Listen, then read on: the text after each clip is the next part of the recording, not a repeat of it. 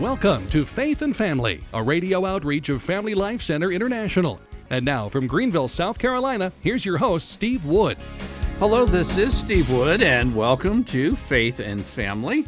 We are continuing our family Bible studies in the Gospel of Luke, and today we are in chapter 21 of Luke, and it's part one of Jesus' teaching on the end times.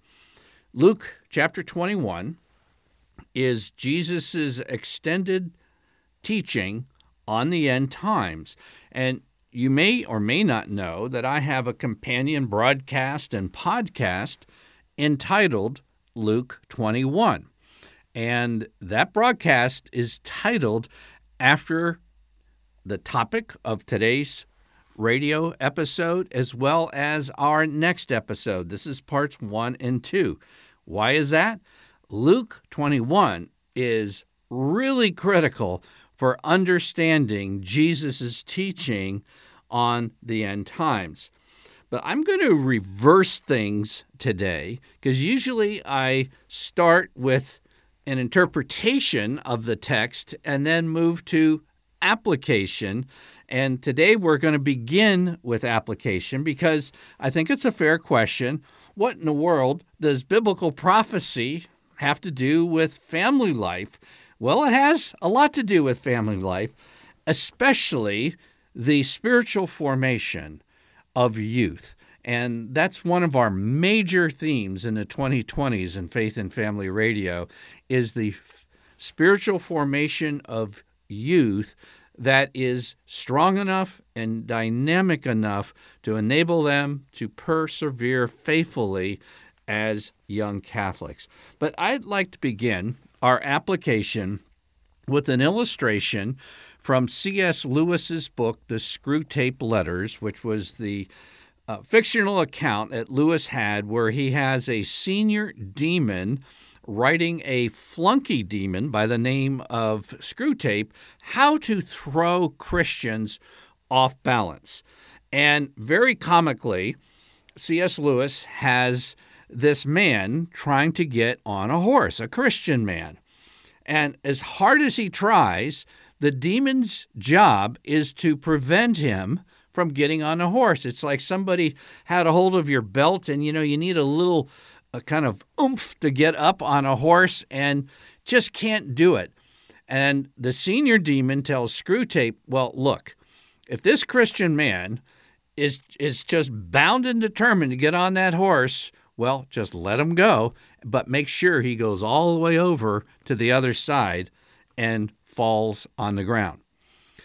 What does C.S. Lewis's horse have to do with Jesus' teaching on the end times and the family application of that is I'd like to just speak to myself. It's one of the reasons I was kind of that guy who couldn't get on the horse, and then when I finally was bound and determined to get on the horse, I went way over on the other side.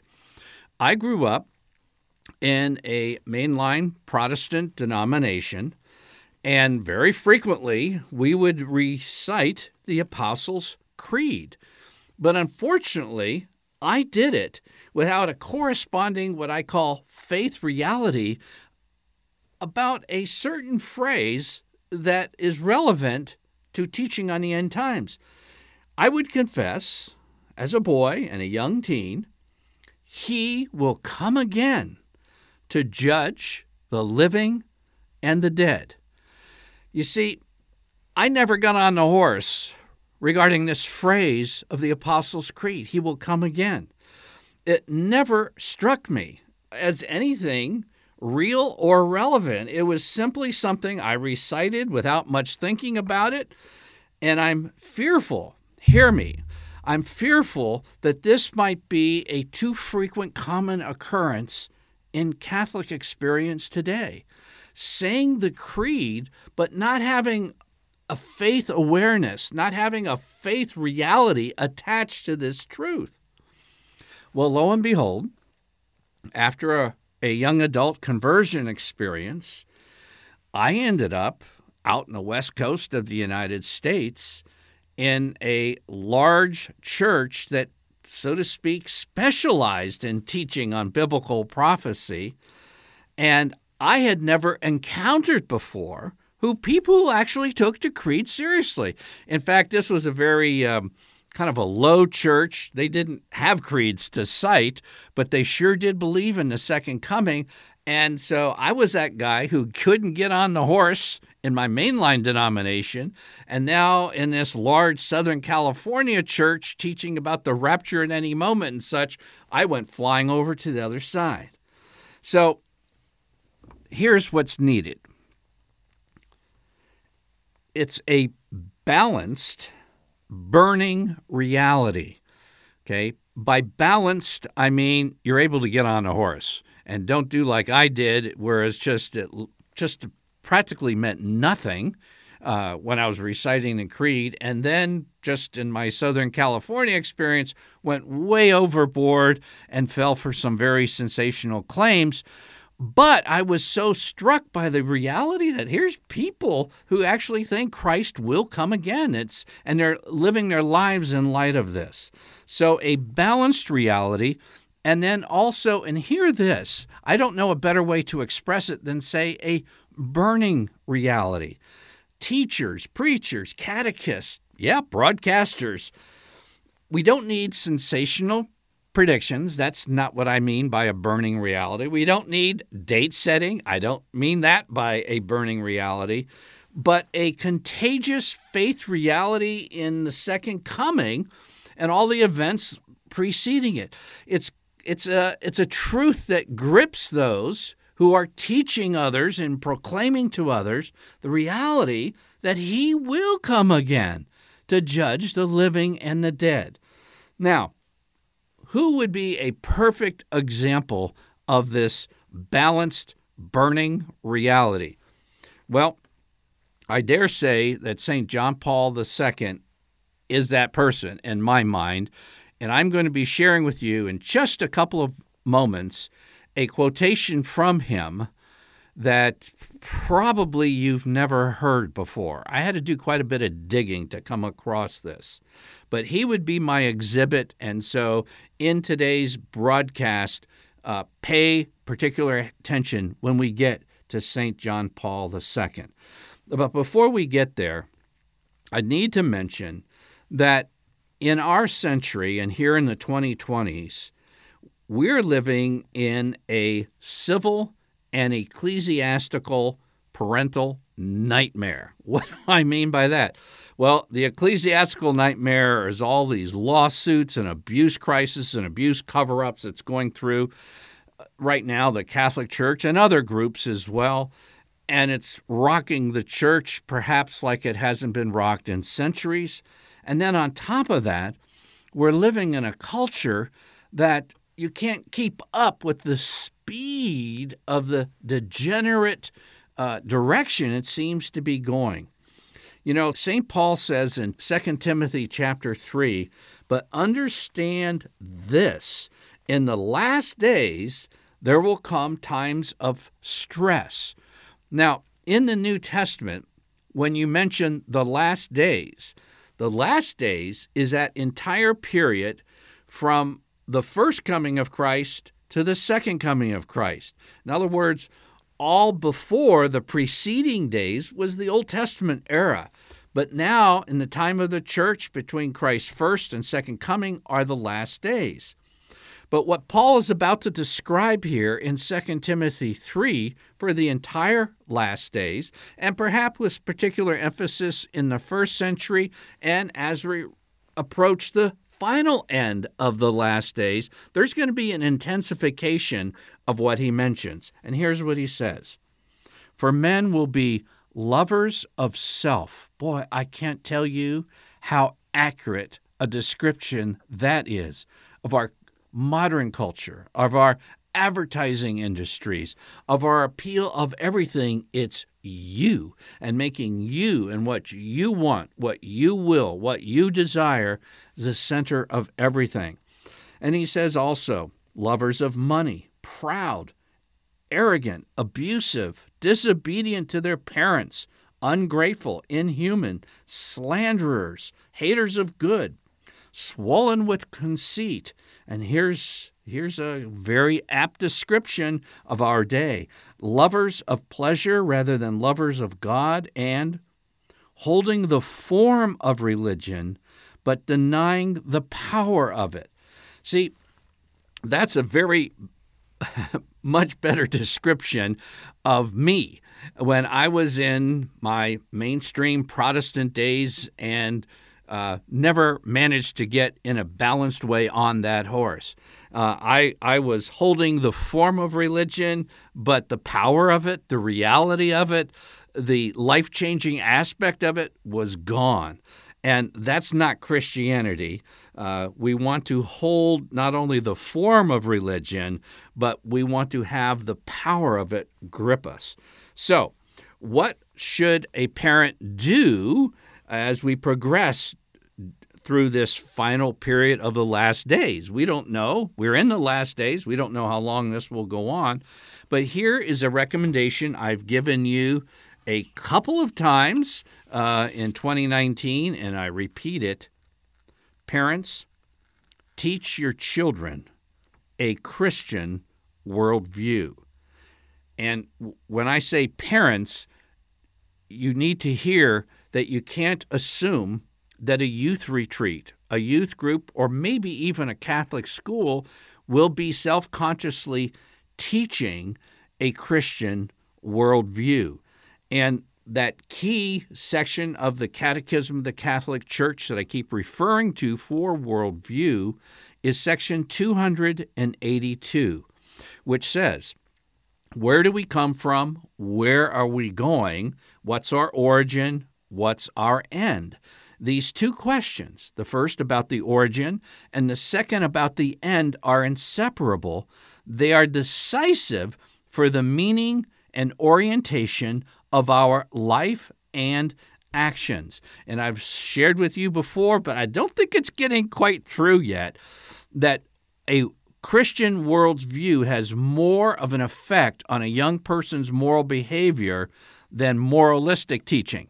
Did you hear that? If you really want to teach morals, you teach worldview. It has the greatest impact. And so to get the worldview, and I shared with you in a series that we had about 10 aspects of teaching a worldview, but the two critical ones are the beginning and the end.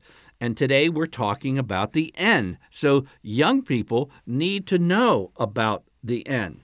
Now, in the New Testament, Jesus' teaching on the end times is found in three principal places: Matthew 24, Mark 13, and Luke 21. And they're very similar in many ways, Matthew 24, Mark 13, and Luke 21, except Luke 21 has an aspect to it that Mark and Matthew don't include. And in the next episode, we're going to find out what this extremely important aspect that Luke includes can help us understand somewhat the puzzle of Jesus' teaching on the end times.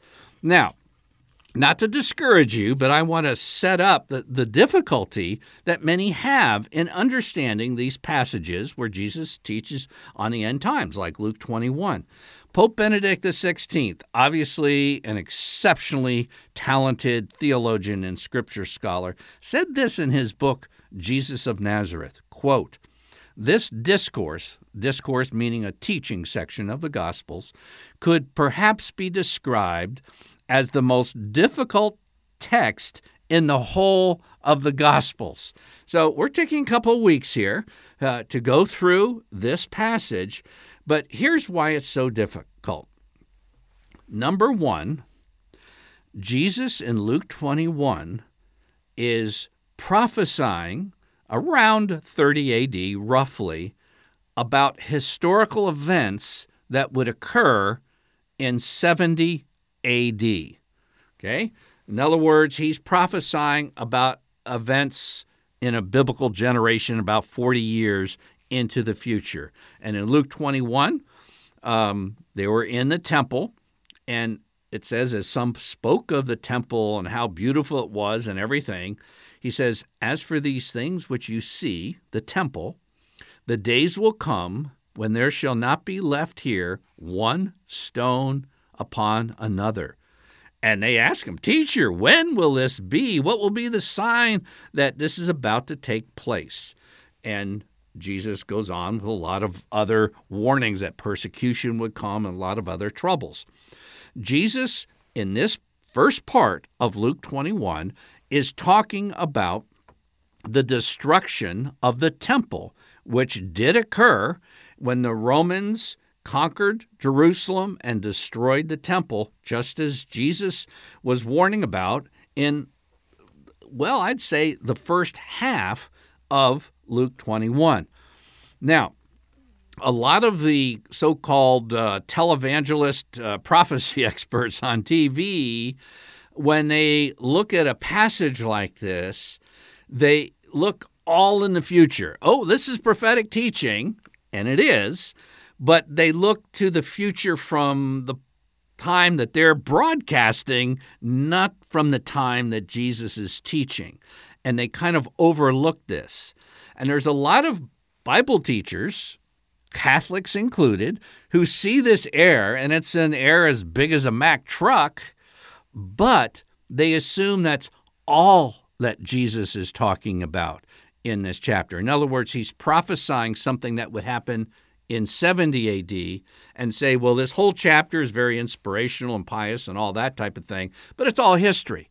That's not the case, because the second half of Luke 21 is referring to future events about the end of the end times. In other words, the times preceding Jesus' second coming.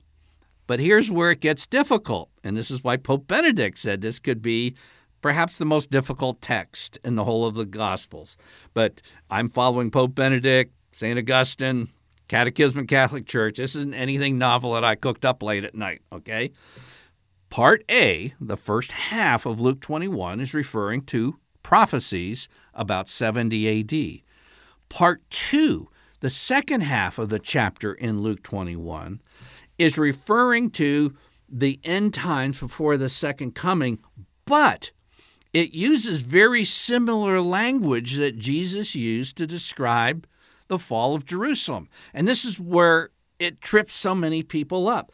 So why are the two fulfillments, the two different things that Jesus is teaching about in almost identical terms, why use the same terms? Well, the Navarre Bible, a good Catholic study Bible, says this, quote, "In the Jewish mind, the destruction of Jerusalem coincided with the end of the world. Jesus uses the destruction of the temple and Jerusalem as a sign or a symbol of the catastrophes which will mark the end of the world." Unquote. This is from the New International Greek Testament Commentary. Don't worry, this is all going to be in English. Quote, "There is a parallel between the signs before the fall of Jerusalem and before the end." Unquote. So you have two prophecies, really, but they're interconnected. The sign of Jerusalem and the temple is used as a sign as well for the end. Now, as I mentioned earlier, many Catholic theologians and apologists and whatever rightly react to the TV prophecy experts who take everything in passages like Luke 21, as well as Mark 13 and Matthew 24, as something future and overlook the historical reality that we're staring at. Okay, it's a historical reality that the Romans conquered Jerusalem. There's some fairly decent YouTubes of the destruction of Jerusalem by the Romans. I think it was done by the History Channel. You can kind of see an example of what this is talking about. And so they're reacting against those who are futuristic, okay? But I'm saying there is both 70 AD and futuristic teaching here, and it's a big mistake to kind of cut off the future, and yet many Catholic so-called experts, including my friends on Catholic radio, are saying, don't worry about anything, this is all past. Well, here's something. I want to kind of go back for a second. Remember, worldview has a greater influence in the morality of young people than actually the direct teaching of morality to them. And worldview's foundations are having a real clear picture of where you come from and where you're going and how's this whole thing going to end up. And right now we're having a divide. There should be a divide, at least I say. Our culture is degenerating. And we need to be careful for ourselves, and then we train our children how to grow up in such a circumstance. Now, for all of those who think that Luke 21 only talks about the past, I'm going to throw a hand grenade in the middle of that thought. Okay, it is about the past, and it is also about the future. I want to take you and listen very, very carefully, because this may be the only time in your life you've heard this quote. I had to dig, and dig, and then make sure that I was hearing this right. But it's an important homily preached by St. John Paul II. He wasn't actually St. John Paul II. He wasn't even Pope John Paul II. He was still a cardinal. He was preaching this in 1974. It was 4 years before he became Pope. And the text for that day was Luke 21. And here's what he said, quote, "The moment which we are living and in which we must know is maybe very similar to the moment described in today's gospel reading." Luke 21. So it too give rise to much reflection, some of it deeply pessimistic and fearful of catastrophe, unquote. The moment which we are living, he quotes Luke 21, verses 25 through 23, as referring to our day, right? This was 1974, and this is why you don't set dates because, for God, 50, 75, 200 years is like a nanosecond, so, you don't get wound up in this stuff. But this is that passage he was preaching over. It's from Luke 21, starting in verse 25. "And there will be signs in the sun and moon and stars and upon the earth, distress of nations in perplexity at the roaring of the sea and the waves, men fainting with fear and foreboding of what is coming on the world, for the powers of the heavens will be shaken. And then they will see the Son of Man coming in a cloud with power and great glory." See, this is what I didn't get.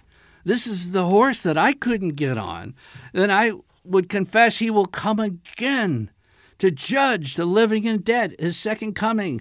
Luke 21:25, "And they will see the Son of Man coming in a cloud with power and great glory. And when these things begin to take place, look up, raise your heads, because your redemption is drawing near." And John Paul II said, this could be the moment which we are living.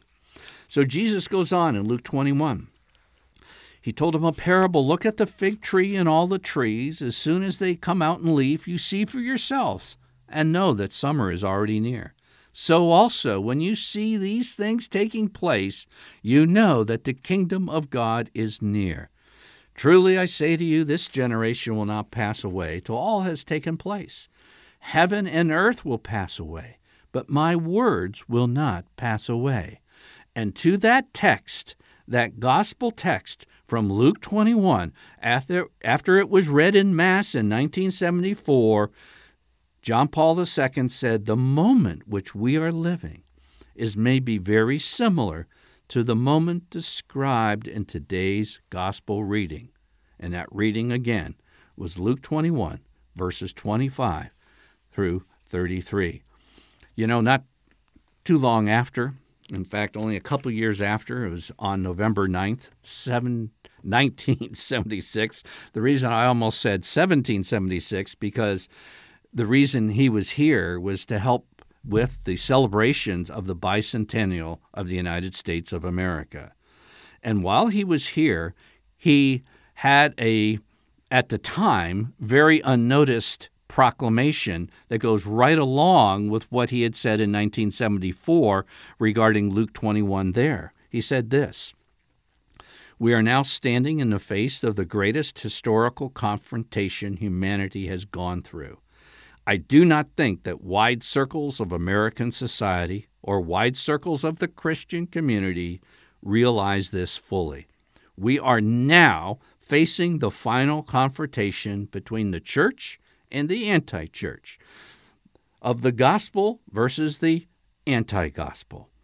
John Paul II, November 9th, 1796. So you see,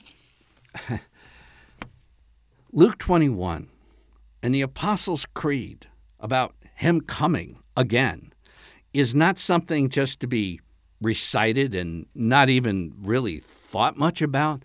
No, it's to guide us to realize that this world as we know it is coming to an end. There's a new world coming, but this one is going to come to a very terrifying, stark end for those who don't know the Lord of history, Jesus Christ. And this is the type of thing, when's the last time you heard during Advent a quotation of this final confrontation from John Paul II or his comments on Luke 21? These are the type of things that wake you up, that give you what I was trying to describe as that balanced, burning reality.